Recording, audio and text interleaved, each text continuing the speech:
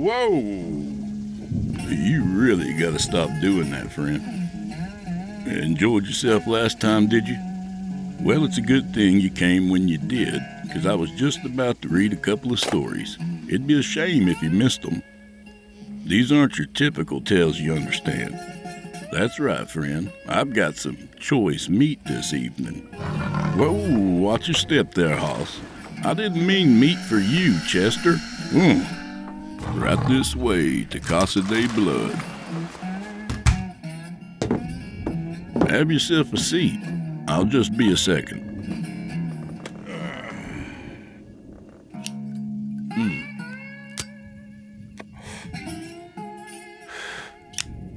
Well, that's better. You know, they say these things are unhealthy, but the last time I checked, they've got 0 cholesterol. And this too, low fat. Can you believe it?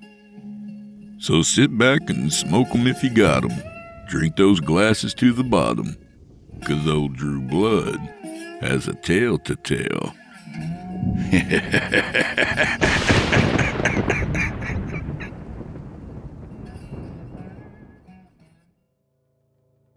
This is Season 1, Episode 2 of True Blood. You're listening to the standard edition of this program. If you'd like to show your support and enjoy ad-free versions of this and all our other episodes, as well as hundreds of tales from our audio archives dating back to 2012, visit simplyscarypodcast.com and click Patrons in the upper menu to sign up today to get instant access from our friends at Chillin' Tales for Dark Nights. Thank you for your support.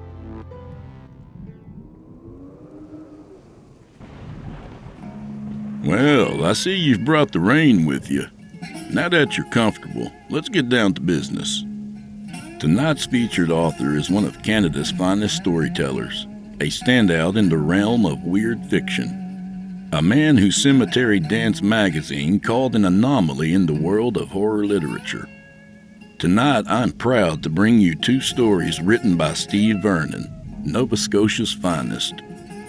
This first tale is centered around America's pastime and steeped in dark secrets. From author Steve Vernon, I give you A Fine Sacrifice.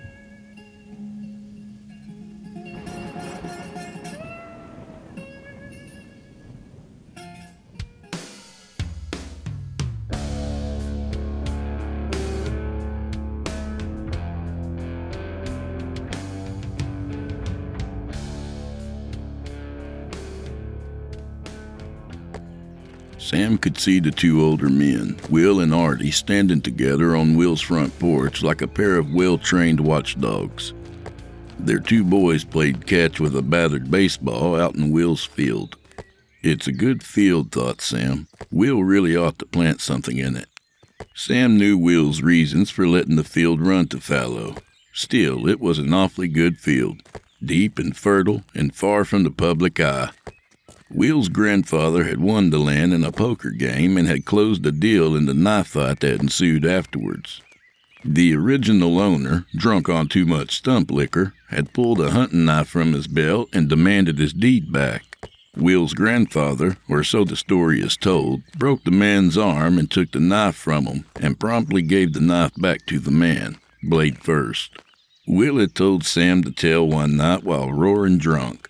The evening stood out in Sam's memory not only for the story, but for the fact that Will was drunk enough to tell it. For though Will often drank like a fish, he rarely allowed himself to get good and tanked.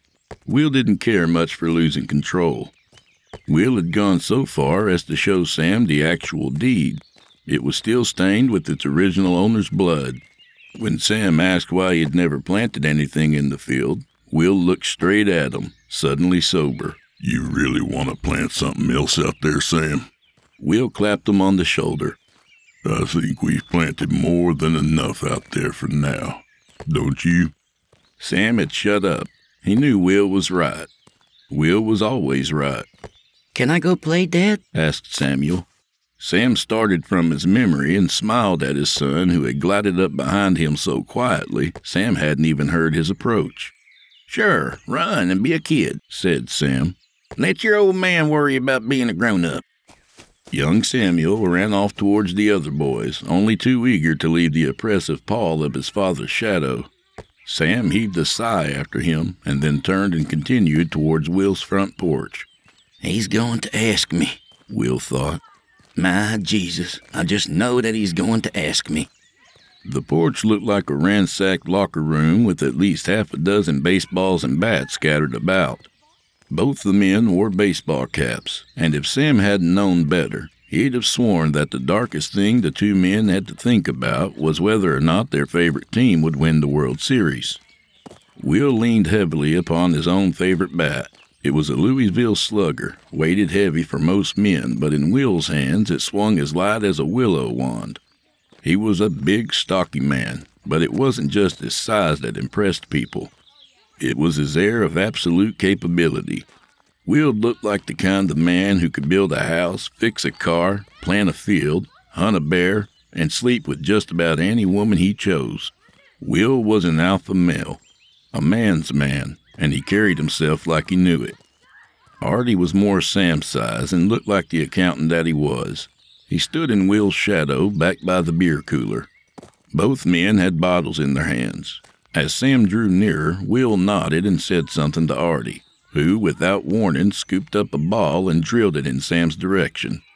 Sam wasn't wearing a glove, but he caught the hard-chucked ball just the same. It was expected of him. He managed to grin against the stinging pain. "That the best you can do?" Sam asked gamely. Will took a swallow of beer, his eyes never leaving Sam's. "That's the best he can do," Will answered, nodding derisively towards Artie. Artie just shrugged.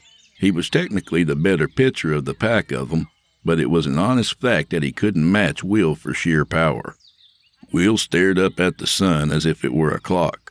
"You're late," he said in Sam's direction. Sam looked up at the sun. It just looked like a big-ass ball of burning gas to him. He wondered if Will really could tell the time by the sun, or if it were all for show. With Will, you never quite knew for sure. That was part of his magic. Will grinned, and it made him look mean. He had a face like a ring-seasoned boxer. His eyes looked like hard, narrow gun sights. He always reminded Sam of a surly Robert Mitchum. Will claimed to have been a Navy SEAL as a young man, and although both Sam and Artie couldn't swim a stroke, neither dared to say differently. You just never could tell with Will.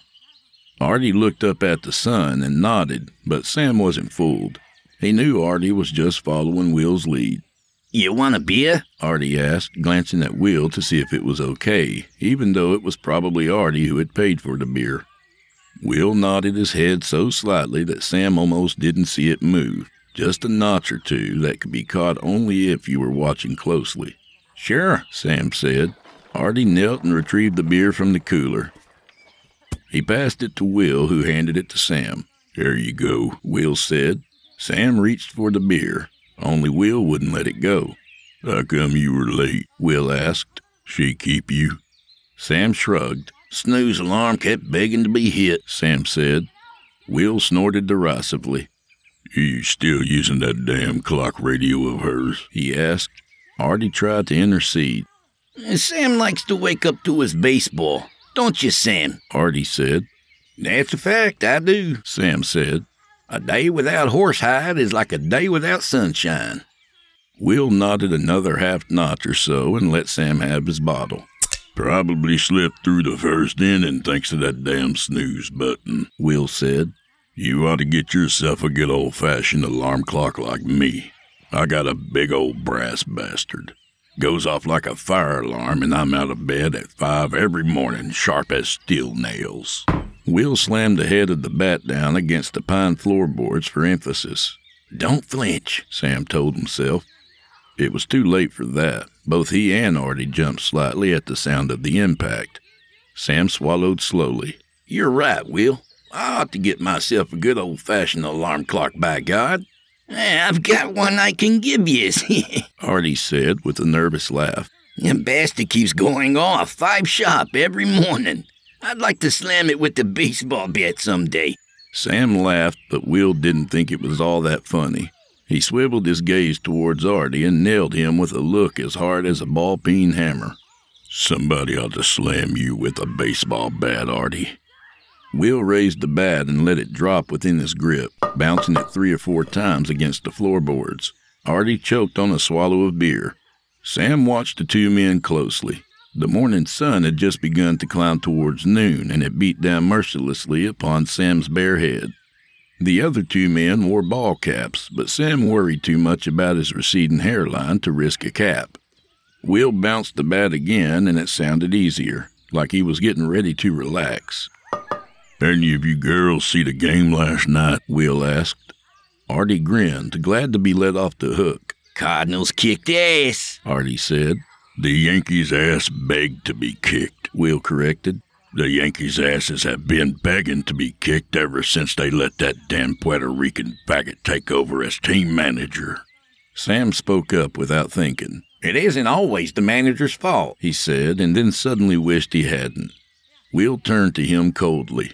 "It's always the manager's fault," Will said. He grinned fiercely. "A damned fine sacrifice brought 2 men in," Will observed. And then, without looking toward Sam, he asked, "Have you finished with Susan yet, Sam?" "Damn it," thought Sam. "Damn it, damn it, damn it." Sam stayed silent. Artie finished his beer and leaned over carefully to place the empty bottle between his feet. Sam could feel the sun burning into his scalp. He tried not to look away. He wanted to dig his toe into the ground, like a small boy who's been found out at some mischief. "Not yet," he said finally. Will nodded as if expecting that answer. "Have to be soon," Will said, nodding toward the boys playing in the field. "Soon, before she makes too much more of an impression on the boy." Sam closed his eyes wearily. "She's his mother, damn it." Will remained obstinate. "Don't matter. You know it's got to be done," Will said. "It's for the boy's own good." Again, another nod towards the distant boys. "We've talked about it enough," Will said. "You girls sit here while I go teach your boys how to swing a bat." He jogged out toward the field without looking back. Artie bent and picked up his empty beer bottle. For a moment it looked as if he were about to fling it at Will's back. Then he quietly replaced the beer bottle without saying a word. The two men watched Will in the field, already shouting instructions at their sons. "It won't be easy letting go of her," Artie noted. The Angie's List you know and trust is now Angie, and we're so much more than just a list. We still connect you with top local pros and show you ratings and reviews, but now we also let you compare upfront prices on hundreds of projects and book a service instantly. We can even handle the rest of your project from start to finish. So remember, Angie's List is now Angie, and we're here to get your job done right. Get started at Angie.com. That's ANGI, or download the app today. You can live out your MasterChef dreams when you find a professional on Angie to tackle your dream kitchen remodel. Connect with skilled professionals to get all your home projects done well. Inside to outside, repairs to renovations. Get started on the Angie app or visit Angie.com today. You can do this when you Angie that. "But I'll have to," Sam thought. "That's what you're really saying. I've got to because he says so." They stood quietly for a while. "Little Artie dreamed of his mother last night," Artie said in a half-embarrassed tone. Sam wasn't listening. "He does that sometime, although I don't think he really remembers her." Sam nodded absently. "I don't think he remembers his sister at all," Artie went on. He looked down nervously at his shoes, like he'd suddenly noticed something dirty on them, and then he stared out towards the field. "Don't tell Will, okay?" he asked. Sam nodded, only half listening. About the dream, okay?" Sam nodded again. The silence simmered between them. Sam heaved a heavy sigh. "Damn it, what about Samuel?" Sam snapped. He looked out toward the boys, but he couldn't make out one form from the others in all the running confusion. "He's a big boy," Artie said. "He can take it. He'll grow out of it. Hell, he'll probably grow because of it. You know what Will says? Take the woman out of the boy, and the boy will become a man. Sam nodded slowly. More silence. They watched Will clouting out pop flies and the boys hooting with joy. What if he grows away from me? Sam suddenly asked. What if he grows towards him? Artie didn't have an answer. The two men stood there in silence, staring out at Will and their sons. I'm not going to do it, Sam said quietly. Artie looked at Sam. You can't back out now, Artie said. You're in too deep. He paused, stealing another look at his shoes. We both are, he added. Sam looked out at Will. I'm not afraid of him, Sam said. As if he had heard Sam's quiet declaration, Will turned to look towards the porch. There was something in that slow and dangerous turn of Will's head that reminded Sam of a tank turret. Will started in from the field, advancing on the two men. The three boys were at his heels, begging for a chance at the bat, but he held it high on his shoulder, too high for any of them to reach. As he got closer, Sam bent and picked up a baseball. He threw it at Will as hard as he could. He was aiming for Will's head. It missed. The boys ran off after it, bent on retrieving it. By the time they caught up with the ball, they had already forgotten the men standing on the porch. If Will noticed the throw, he showed no sign. He tipped his hand up in a beer-drinking gesture at Artie. Artie hadn't waited. He was already kneeling by the cooler in the shadow of Will's porch. Will carried the beer towards Sam. Have you made up your mind? He asked. Sam nodded defiantly. I'm not doing it, Will. I've made up my mind. You can't make me do it. Will nodded like he had been expecting it. He tipped the beer up and drained the bottle in one long, measured, methodical chug. Then all at once, he brought the empty beer bottle down like a blackjack against the back of Sam's neck.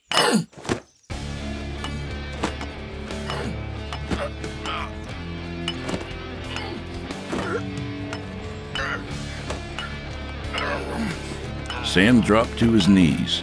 He tried to rise, but Will was too damn big and fast, slamming the butt of the bottle again and again against Sam's head, neck, and back.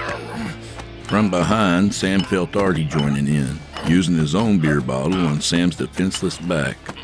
Some inside part of his vision saw his own son running towards the porch, but the other two boys caught the boy in mid-flight. Samuel! Sam shouted fearfully from out of the cloud of his own agony, the blood in his mouth slurring his words. Will stopped the beating just as suddenly as he'd begun it. He turned towards the boys. Little Sam, Will called out. Don't worry about your father. We're just playing a grown-up game is all. Then he turned back to Sam. Tell him you're okay, he growled. Tell him you're okay, or I'll sick the other two boys on him. Sam shook off the pain. Daddy's okay, Samuel, Sam said hastily. Call him Little Sam, Will added. Daddy's okay, Little Sam, Sam reiterated. Little Will, Little Artie, Little Sam, you three go on back to your playing. The two older boys coerced Little Sam reluctantly back into the game. Will stepped back from Sam. Stand up, he ordered. Sam stood up, trying to hide his pain in case his son was still watching. Get him a bat, Will ordered Artie. Artie picked up a bat from behind the beer cooler and handed it to Sam. Sam looked at the bat, dangling limply from his hand. He thought about using it on Will. Try it, and your boy will pay, Will said, as if he could read Sam's mind. Sam dutifully shouldered the bat. He stared dully at Will, awaiting his orders. You go and do what I've told you to do. What we agreed you'd do. You go ahead and deal with Susan once and for all. You defy me, and we'll bury your boy out there with all the others. We'll bury you, and we'll bury Susan, but we'll bury the boy first. Sam thought of the three quiet wooden crosses huddled together in the far part of the field, next to the backwoods where nobody would find them. The three quiet crosses, the two wives and Artie's unfortunate daughter. He nodded painfully. He had finally made his choice. Will dug a baseball cap out from his hip pocket. He carefully placed it on Sam's head. "There," Will said. "You're a man now." Sam didn't hear him. He couldn't hear a thing. He shouldered the baseball bat like a soldier marching off to war and walked slowly back towards his home. The two older men stood on the porch watching him leave. "He's a good man," Artie said. "He'll do what he has to do." Will took a couple of practice swings with his own bat, aiming roughly at head level. "He better," he said. After Sam was out of earshot, Will called the three boys in. "You boys get shovels. We're going to play pirate." The three boys stared up at him like a litter of puppies staring up at their chosen sire, and then ran eagerly off to fetch the shovels.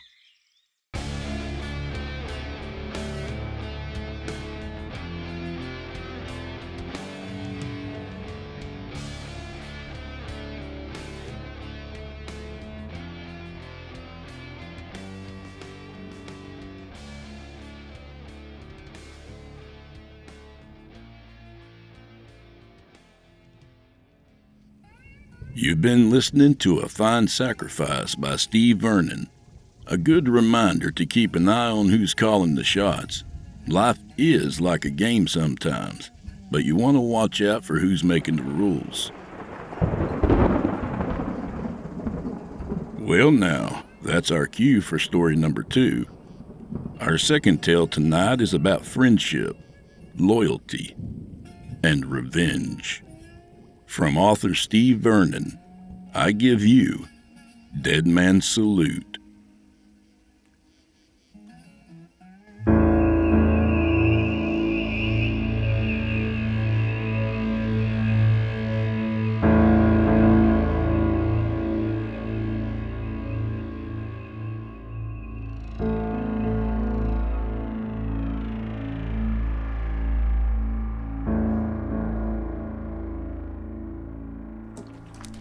Sally Mae had married Luther Webster 28 years ago, and now she was washing his best clothes for his funeral.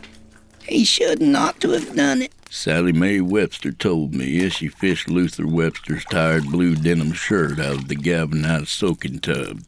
She rinsed, stirred, and boiled Luther's clothes in the tub over the fire.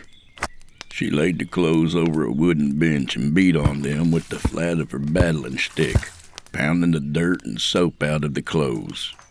Washing by hand was that kind of work, tedious, slow, and hard, but not everyone in the world could afford their own washing machine.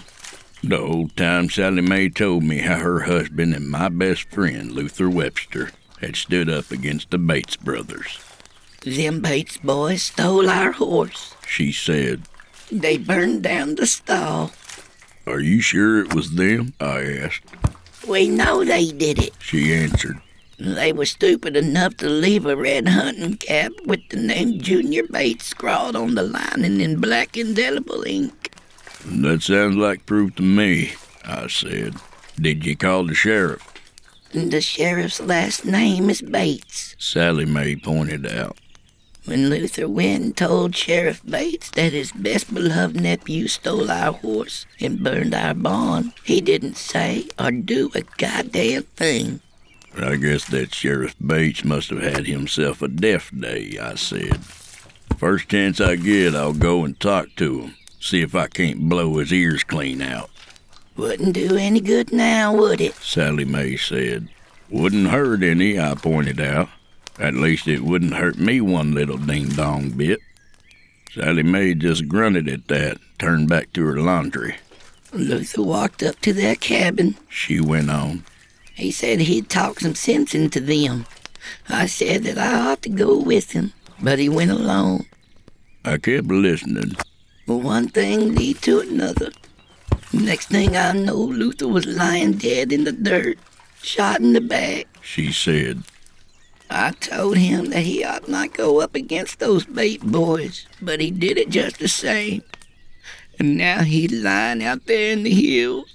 I can't even bring him home to bury him. They've got somebody watch that body night and day. They say they'll shoot anyone who dares to move it. What sense does that make, I asked? Guarding a dead body like that? Who said sense had anything to do with it? She said, giving the tub another stir. It's Bates' sense.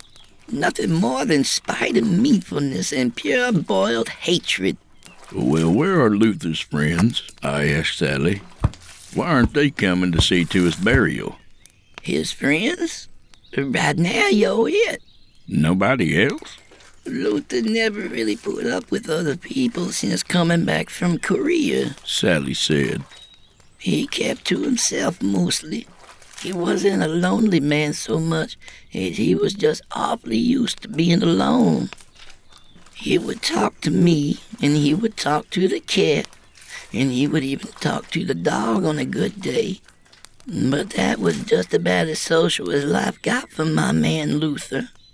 He was good to me, though, and after a while his solitary ways kind of rubbed off on me as well.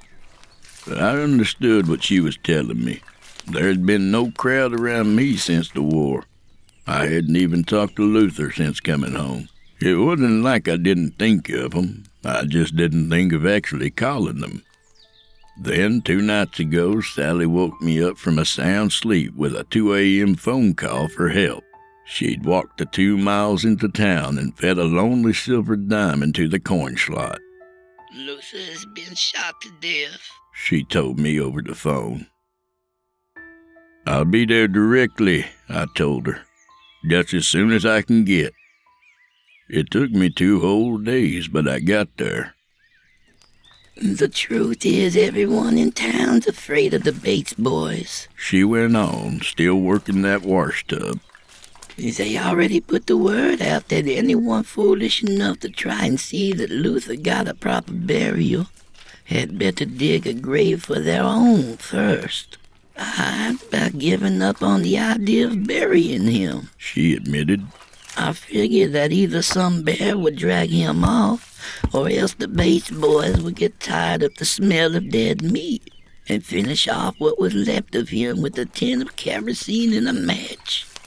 She shook the clothes out and wrung them by hand, and then she hung them over the willow-withy fence to dry.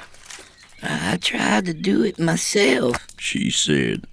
I walked up there and I tried to drag him home, but they wouldn't give me a chance. They pushed me down and they tore my blouse. They would have done worse if I hadn't had a butcher knife tucked in my belt where I could grab it. I could see her biting the inside of her cheek hollow while she said that last bit. It was easier to ache than to grieve. She wasn't going to let a tear fall if she could help it, but it hurt just the same to watch her chew.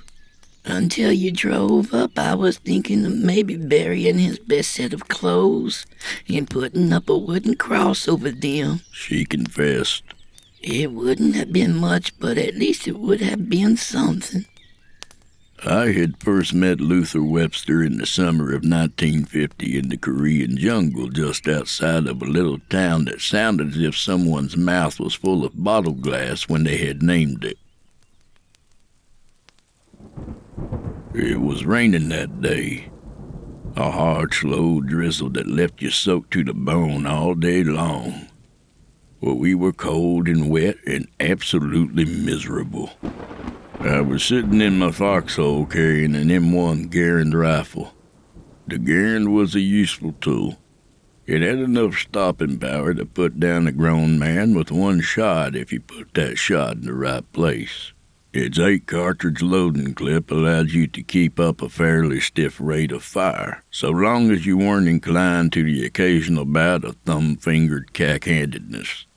With a bayonet, you could gullet anyone foolish enough to come at you head-on, and the rifle had enough heft in the butt end to bang in somebody's skull quite nicely, if it come down to that.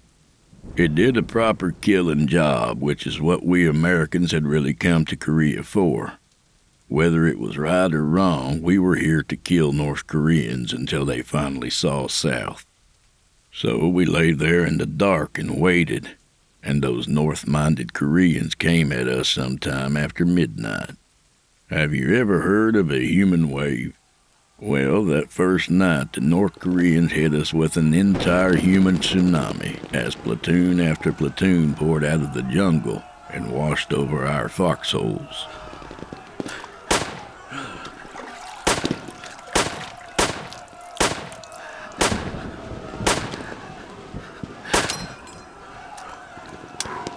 I fought back just as hard as I could, firing shot after shot until I ran out of ammo.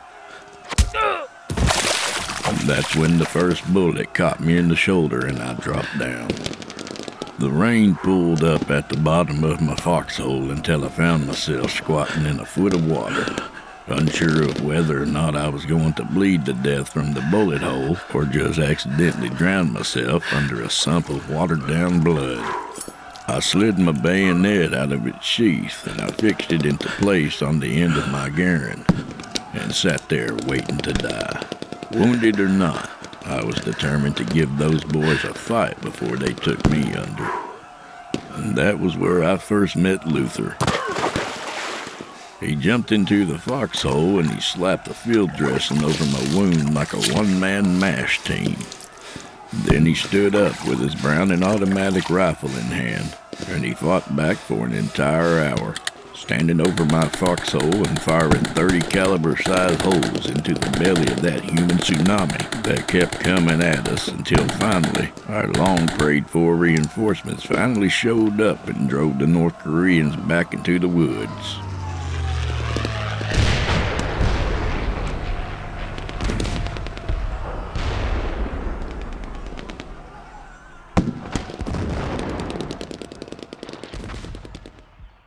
That was the first day I met Luther. He saved my life, and I knew it, then and now. The way that I see it, a man like Luther Webster is an honest-to-God American hero. He deserved more than a lonely country graveyard. He deserved an orchestra, and a bugler, and a squadron of Marines in full-dress regalia, and a 21-gun salute. I was here to see that done. Angie has made it easier than ever to connect with skilled professionals to get all your jobs projects done well. If you own a home, you know how much work it can take, whether it's everyday maintenance and repairs or making dream projects a reality. It can be hard just to know where to start, but now all you need to do is Angie that and find a skilled local pro who will deliver the quality and expertise you need. Angie has over 20 years of home service experience, and they've combined it with new tools to simplify the whole process. Bring them your project online or with the Angie app, answer a few questions, and Angie can handle the rest from start to finish, or help you compare quotes from multiple pros and connect instantly, which means you can take care of just about any home project in just a few taps. Because when it comes to getting the most out of your home, you can do this when you Angie that. Download the free Angie mobile app today or visit Angie.com. That's ANGI.com. Angie's List is now Angie, and we've heard a lot of theories about why. I thought it was an eco move. Fewer words, less paper. No, it was so you could say it faster. No, it's to be more iconic. Must be a tech thing. But those aren't quite right. It's because now you can compare upfront prices, book a service instantly, and even get your project handled from start to finish. Sounds easy. It is, and it makes us so much more than just a list. Get started at Angie.com. That's ANGI, or download the app today. And those clothes will be dry in an hour or two, the way the sun is heating up, I said to Sally. I'll just go on up over the hill to the Bates farm and bring Luther back. You're sure you want to do this? Sally asked. Sure doesn't have a thing to do with it, I told her. I have to do it is more like what it really is. I opened the trunk of my car and I changed into my uniform. I made sure my boots were tied and I cinched my ammo belt snug. I lifted my Garand rifle from out of the gray blankets I had wrapped it in. I checked it carefully and loaded the first clip of 8 cartridges. Lastly, I hooked my 1 grenade onto my belt. I had a .45 automatic pistol holstered at my belt. The pistol wasn't much for distance, but it would be useful if all else failed. I walked up the hills, trying to remember the words to High Noon's "Do not forsake me, oh my darling." A cricket sang to me as I walked. Stupid, stupid, stupid. But I couldn't tell you the name of the song it was singing. The sun sliced through the treetops and painted the dirt with Venetian slats of light and shadow. The wood frogs creaked and the horseflies and mosquitoes were hungry as always. The devil's paintbrush lit the dark forest floor like a legion of brightly burning candles. It took nearly a half an hour to reach the Bates farm. Luther's body was lying in the dirt where they had left him. Oh, man. The maggots moistly crawled across what was left of him, flexing and coaxing their foul bodies like tiny dead fingers.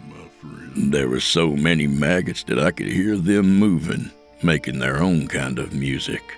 It looked like maybe a coyote had been chewing on some of his stomach. Fat, nasty green bottle flies buzzed noisily about the wet knots tangled in the fatty folds of his viscera. I had seen worse in the war, but it's never easy looking at a friend that way. I took my pack off and laid it down beside Luther's body. Then I looked down at the cabin. It was a solid-looking structure that looked about 100 years old, built upon a foundation of carefully stacked ground rock, with a locust seal and walls of mountain pine that looked as if they might stand for another 100 years. I put 3 tall, fat poplar trunks between myself and the house before I called out. "I've come for Luther," I called out to the cabin. "He needs to be buried." "Leave 'em right where we flung 'em." A voice graveled out from the shadows of the front porch. "We like 'em fine right where he is." I eyeballed the situation. I could see a shadow casting out from behind the gray willow rocking chair. Somebody was kneeling there and watching me. It might be they had been sitting there the whole time and I hadn't noticed. Damn it, I was getting careless in my old age.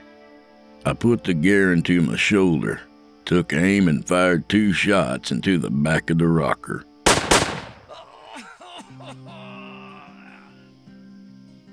The dry wood shattered and the man that had been hiding behind the rocker fell down upon the porch. Things happened fast after that. What sounded like a shotgun blasted out the glass in the front window. A shower of buckshot rattled through the poplar leaves. At least 2 balls of shot smacked into the trunk of the 3rd tree that I was standing behind. I fired 3 more times, once at the window hole and twice into the wall below the window. 2 men came running out from behind the house, angling sideways toward the hillside in a determined attempt to outflank me. One of them was carrying an axe, the other a clubbish chunk of firewood. They were easy killing as I put a bullet into each of their midsections. Then I snapped off a shot at the front door to keep them guessing as I fished out another 8-shell clip and slammed it home. "How many graves do I need to dig today?" I called out. "You tell me how high I need to learn to count to." "Just yourn." Somebody called right back. "1 is all you'll ever need." My math lesson was followed by a ragged rattle of gunfire. The Bates boys sounded upset and a little nervous, which was good for me. It's important to keep calm and cool in a firefight. There is nothing like badly timed panic and anger for messing with your aim. And right now, I aim to exterminate the Bates clan. They had killed my friend, and they had threatened to kill others. They had torn Sally Mae's blouse. Lord knows what else they would do if left unhindered. So I intended to root them out like a bad patch of weeds. I emptied another clip, working my shots down the length of the house, and the return fire slacked off some. Somebody popped up at the window, pointed what looked to be a .38 pistol, and plunked themselves empty in my direction. This far out was a fool's distance for pistol fire, but I wasn't about to let him manage to grow some luck. I slammed another clip into the Garand, squeezed off 3 more shots, and whoever was at the window popped back down. That's when I caught the movement on the hillside from the corner of one eye. A young man stood up, aiming a rifle. I swung the muzzle of my Garand around too late and felt something slam into my side. It felt like I'd been hit hard with a baseball bat in the ribs. I twisted and put the trunk of the tree between him and me. I eased down among the roots of the poplar, thinking moss-snug thoughts and keeping a wary eye on the cabin. I could feel something wet on the ground soaking into my shirt. I told myself that it was only a sprinkle of morning dew. A cardinal softly sang.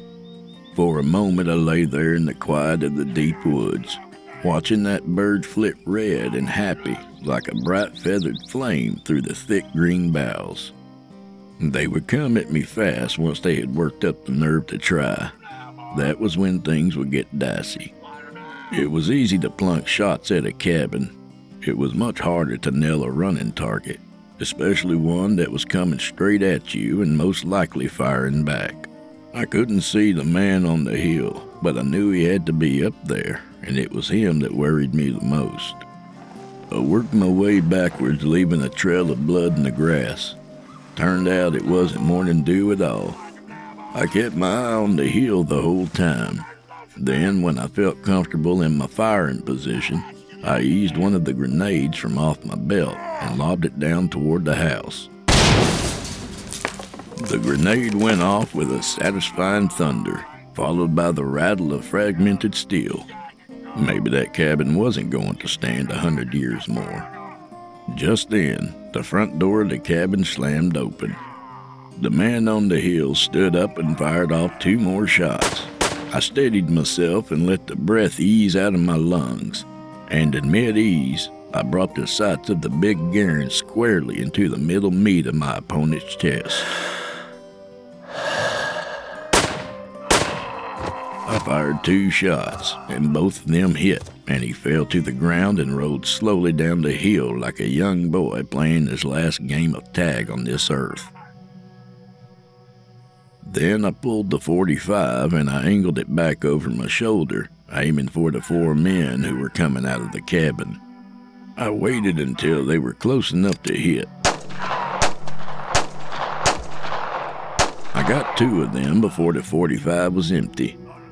One of the 2 remaining survivors fell back and kneeled down by a cord of poorly stacked firewood. He would have been smarter to keep coming at me. The 2 of them could have rushed me and took me down. They had lost their opportunity. I raised the Garand up, and I planted a pair of 30-06 nails into his braver brother's coffin. The one hiding behind the cordwood stood up with his rifle held above his head. I smiled at him, all the time thinking about how long they had let Luther Webster's body lay there. All the time thinking about Sally Mae Webster's stubborn refusal to cry. "Come on up then," I told him, after I had slung my Garand and reloaded my .45. "Keep that rifle up over your head. It might be you need the exercise to help you live a little bit longer." I watched him walk towards me. As he walked, I put my hand down on what was left of Luther's chest. I picked a few loose maggots from him and I flung them into the dirt. I dug a little deeper. The boy was nearly up the hill when I found what I was looking for. I kept it hidden, smiling at him. It was easy, because he wasn't more than 22 years old, just about as old as I had been when I knelt in that blood and floodwater-filled foxhole, staring out at those Koreans. "That's an awfully nice rifle you got there," I told him. "That's a .22 Winchester now, isn't it?" The boy nodded like he thought his head might fall from off his shoulders if he wasn't careful, and nodded too hard. "Why don't you throw that .22 Winchester down in the dirt over there, now that you've showed it to me?" He threw it. He didn't think twice about doing it either. "There's a blanket in that pack," I told the boy. "You break 2 good lengths of poplar off and tie that blanket to it. You can make yourself a rough sort of travois. What? The boy said. Kids today, I really don't know what they were teaching them. Didn't he ever read a Louis L'Amour novel? Didn't he even go to Boy Scouts? So I told him what to do and watched while he did it.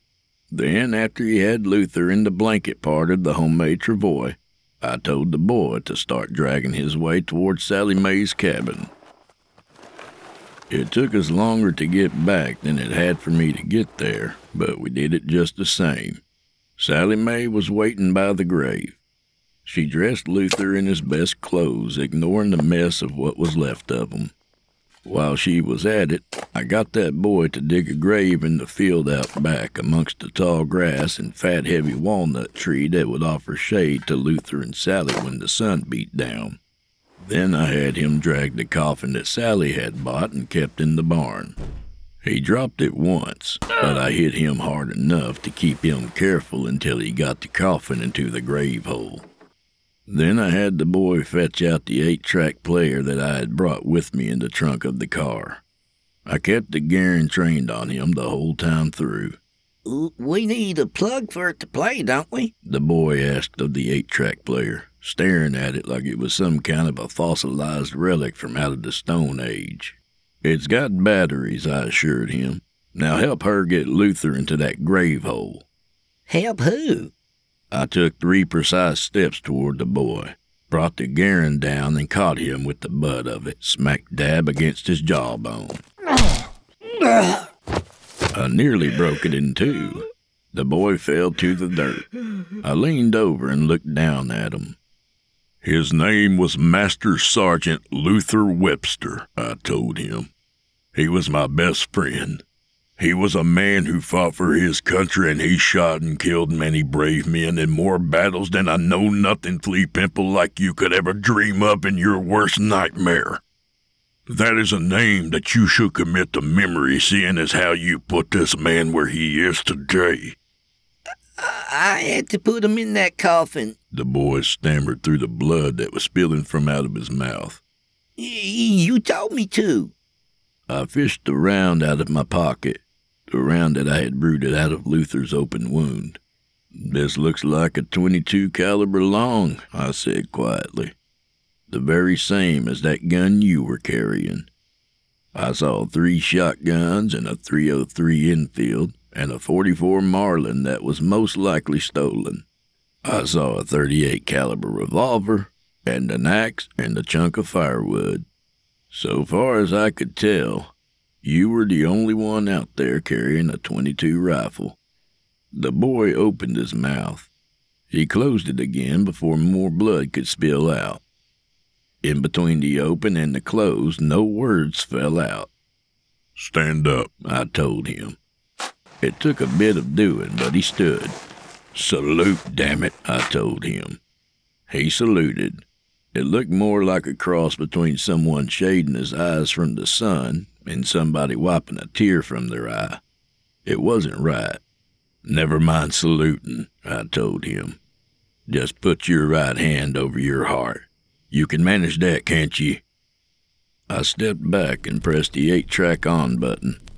A bugler sounded taps. I raised my rifle and fired. 8 rounds. Reloaded. 8 more rounds. Sally Mae was crying by now, the tears running down her sunburned cheekbones like a gentle goodbye rain. I was thinking about Luther standing over my foxhole firing his BAR like it was the last thing on earth he would do. Then I thought of him lying there in the dirt where the Bates boys had left him to lie. I reloaded and fired 3 more times. I hit the back of the boy's right hand all 3 times. The 3 rounds passed right through his hand, his heart, and what passed for a backbone. The boy fell to the dirt.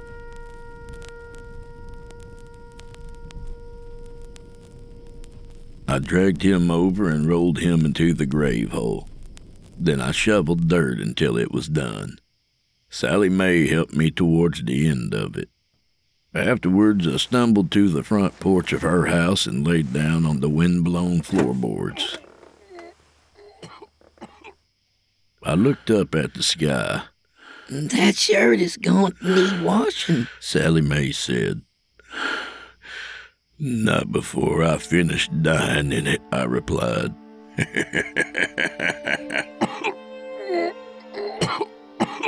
Then I closed my eyes. I heard that cardinal sing, and I wondered to myself if it was right or not.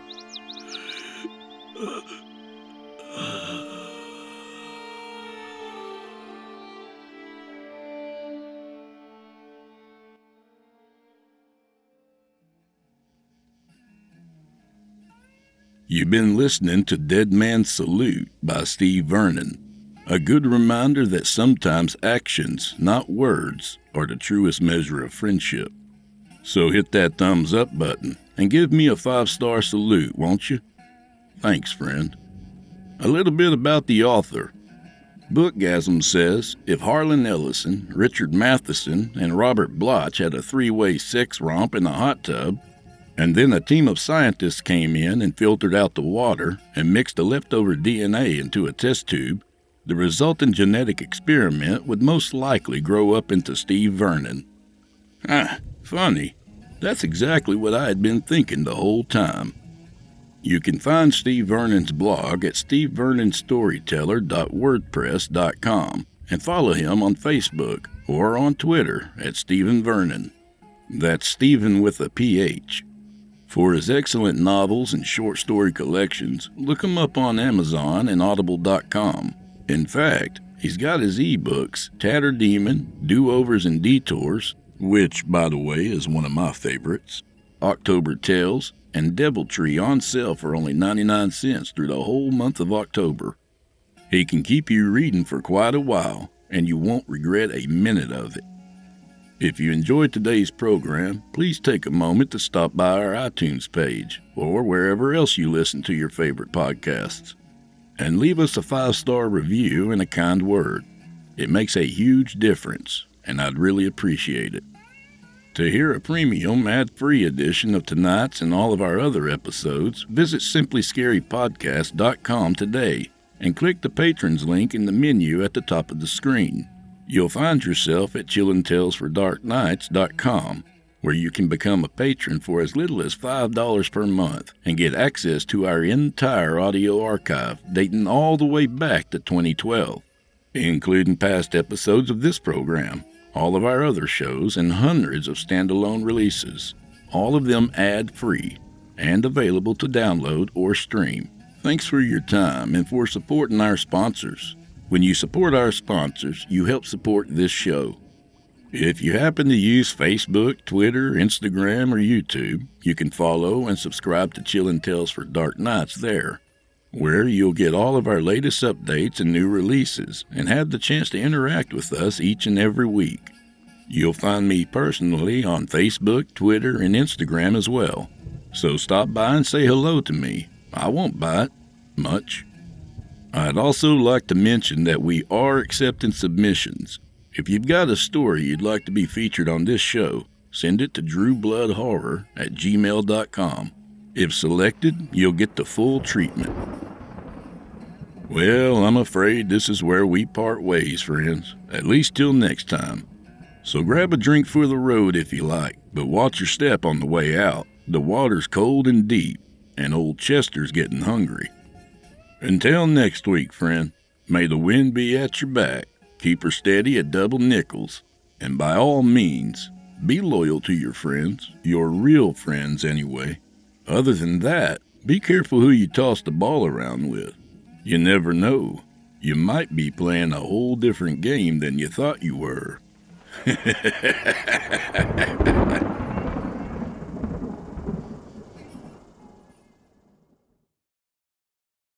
You can live out your MasterChef dreams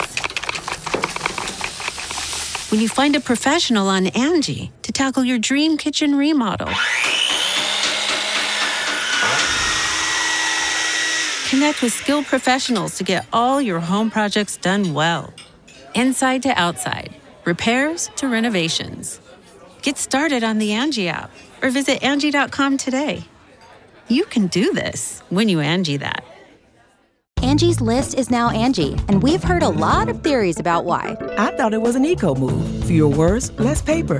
No, it was so you could say it faster. No, it's to be more iconic. Must be a tech thing. But those aren't quite right. It's because now you can compare upfront prices, book a service instantly, and even get your project handled from start to finish. Sounds easy.